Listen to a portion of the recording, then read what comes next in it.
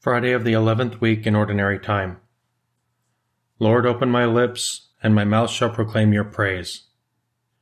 Come, let us give thanks to the Lord, for his great love is without end. Come, let us give thanks to the Lord, for his great love is without end.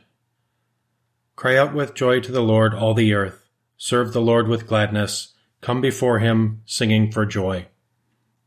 Come, let us give thanks to the Lord, for his great love is without end. Know that he, the Lord, is God. He made us, we belong to him. We are his people, the sheep of his flock. Come, let us give thanks to the Lord, for his great love is without end.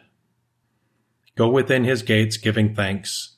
Enter his courts with songs of praise. Give thanks to him and bless his name. Come, let us give thanks to the Lord, for his great love is without end. Indeed, how good is the Lord, eternal his merciful love. He is faithful from age to age. Come, let us give thanks to the Lord, for his great love is without end. Glory to the Father, and to the Son, and to the Holy Spirit, as it was in the beginning, is now, and will be forever. Amen.